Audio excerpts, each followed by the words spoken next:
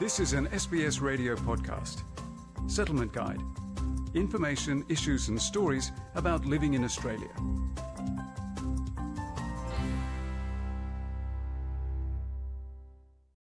We might not hear about elder abuse very often, but the government believes up to 10% of older Australians suffer abuse every year.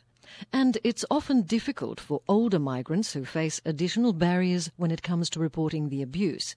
There are ways to get help. This report from Audrey Bouget and Olga Klepova.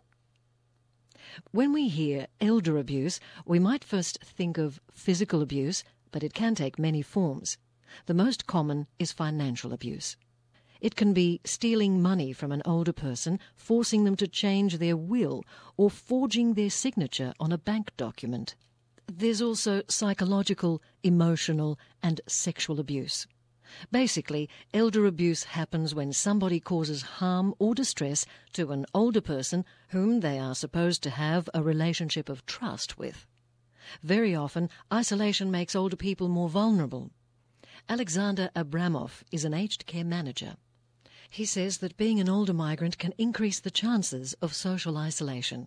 It is a language barrier, it is a misunderstanding of or lack of knowledge of the service system, because the service system in Russia, where they've come from, or from China, or from Europe, where they've come from, is totally different to what it is here. It's isolation, it's lack of confidence in asking. We've always argued that social support is such an important part because it keeps people connected with not only their own community, but information from outside of that community. People talk.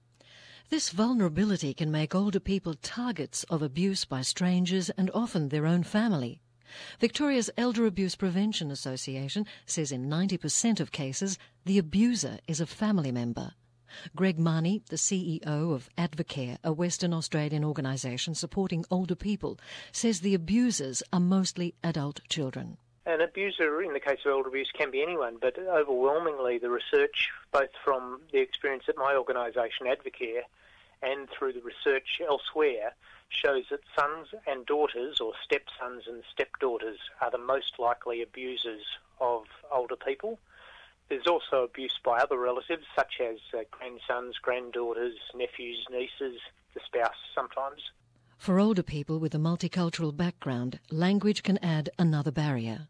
Aged care manager Alexander Abramov says language abilities limit the network of older migrants and also limits their understanding of financial or legal decisions. You can imagine someone that doesn't have a big network of people and relies on one or two people. It's very easy for those people to get the old person to sign something that they didn't understand what they're signing, or they're a big bother to the person, and even though the carer, in inverted commas, is supposed to be helping the person stay at home, what they're in fact doing is they're waiting for that person basically to die and providing very minimal support.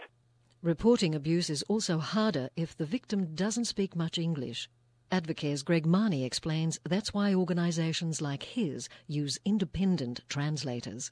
A real issue we sometimes encounter when we're dealing with a migrant who's got an elder abuse problem is we need to talk to them to find out the information.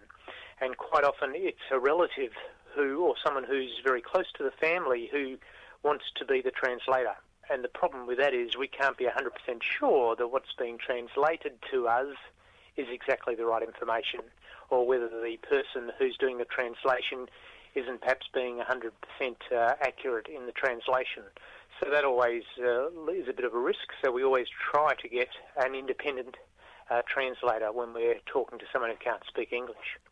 So there are resources in English, but also in several other languages to help seniors. Each state has an organisation supporting victims of elder abuse. Advocare's Greg Marnie recommends calling their helpline. Almost all states also have an elder abuse helpline, so people can call the elder abuse helpline in their own state or even another state, and they'll be able to get some good help through calling those numbers. But the most important thing, I think, is that you don't have to just take the abuse. It's not normal to be abused as you get older, and it's important that you do something about it. And if you can't call the helpline, there are other people whom you can confide in, like your GP, a religious leader, or a friend you trust. Melissa Chaplin is a solicitor at the New South Wales Senior Right Service. She wants to make sure older people understand their right to make their own decisions. It's important to be aware that as we age, we still have rights. We still have the right to make our own decisions and communicate those decisions. We get varying levels of capacity, but we're able to continue to make decisions that we understand the consequences of. And also it's important that older people be aware that there are services out there where they can get free legal advice and assistance and information so that they continue to exercise those rights and manage their affairs for as long as they're able to. If you think that you or somebody you know is a victim of elder abuse, call your state's elder abuse helpline to get support. You can find their phone numbers on the website myagedcare.gov.au. This report was prepared by Audrey Bouget and Olga Klepova and read by Margarita Vasileva. This was an SBS radio podcast. For more Settlement Guide stories, visit sbs.com.au/radio.